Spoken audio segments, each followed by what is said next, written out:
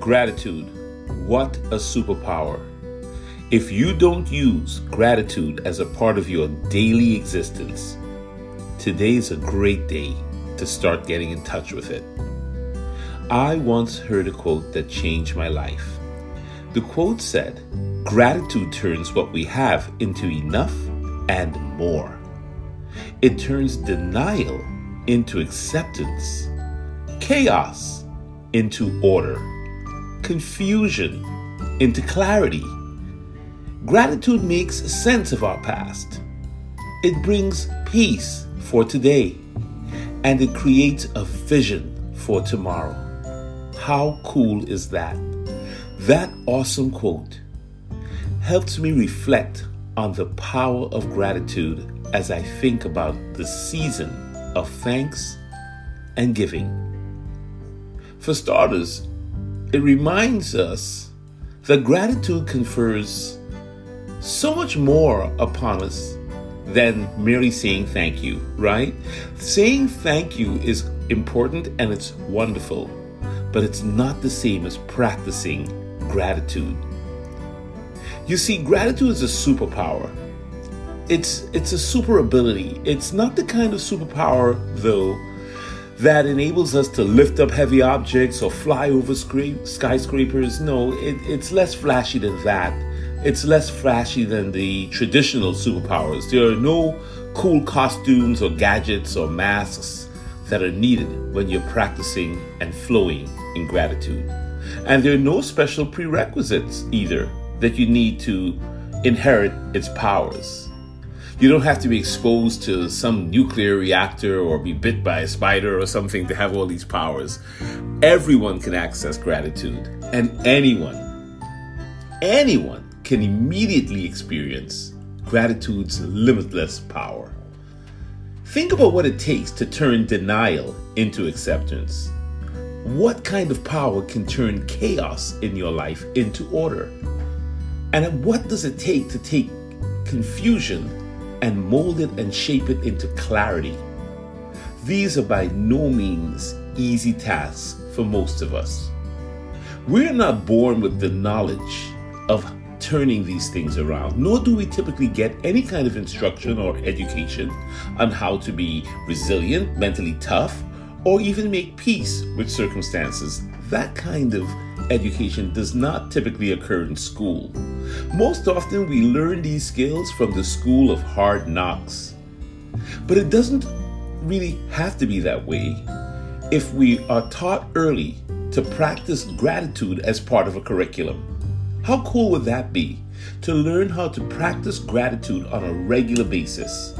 Science shows that if we practice gratitude, it not only strengthens us, but it prepares us for some of the curveballs that life might throw.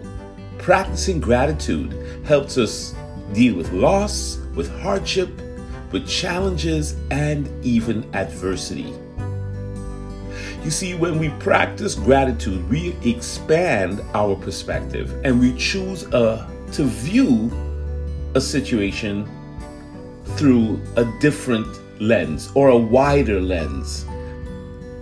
It's involving like taking a choice. It's about taking a choice, right? It's like when you practice gratitude, you are making a courageous choice to see the bigger picture and appreciate the deeper lesson, to delve into the insights that are hidden within the circumstances that you find yourself in.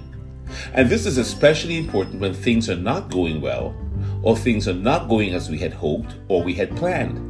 When we adopt an attitude of gratitude, we're being more than just grateful. We're actively adopting an attitude that transcends the moment, an attitude that's appreciative of what's going on and looking for the positives and learning from the negatives, at the same time remaining immune from the overwhelm that comes from either too much negative or too much positive. It's this kind of balance that we have when we're in the moment practicing gratitude, so that when difficulties come, and they often come sort of unexpectedly, we are able to practice a kind of mental and emotional balance and toughness that allows us to look at the entirety of a situation that's in front of us, see all sides of it, and draw peace from a knowing inside of us that this moment is the moment that we're in,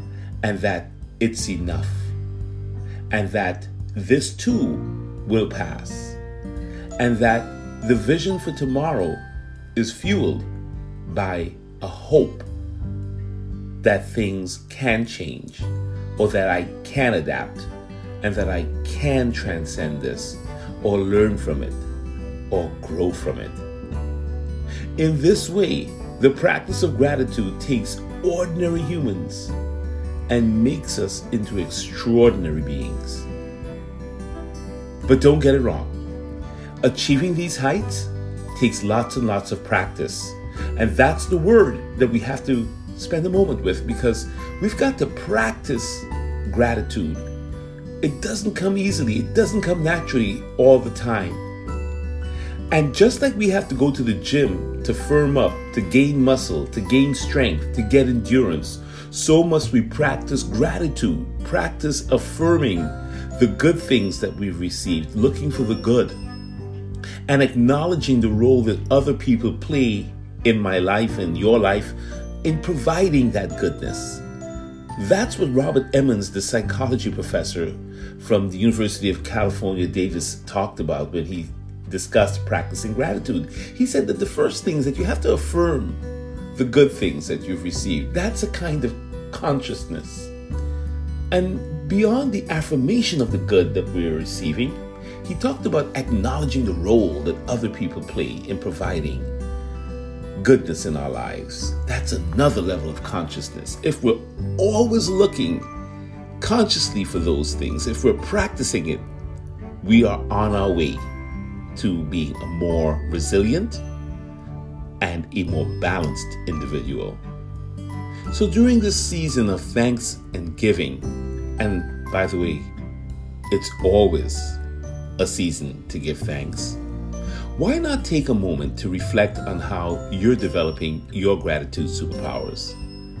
One way to do this is making a list, affirming the good things you've received. Think of 10 things that you're grateful for. One thing that I try is before I leave bed in the morning, I just take my fingers, and on each finger, I think of one thing I'm grateful for. I can start with a person's name or something in my life, and I try to get to all 10. And that's an exercise that you can do just to raise your consciousness, to begin practice in the morning before you leave your bedroom. You can also pick 10 people to acknowledge for a day or a week.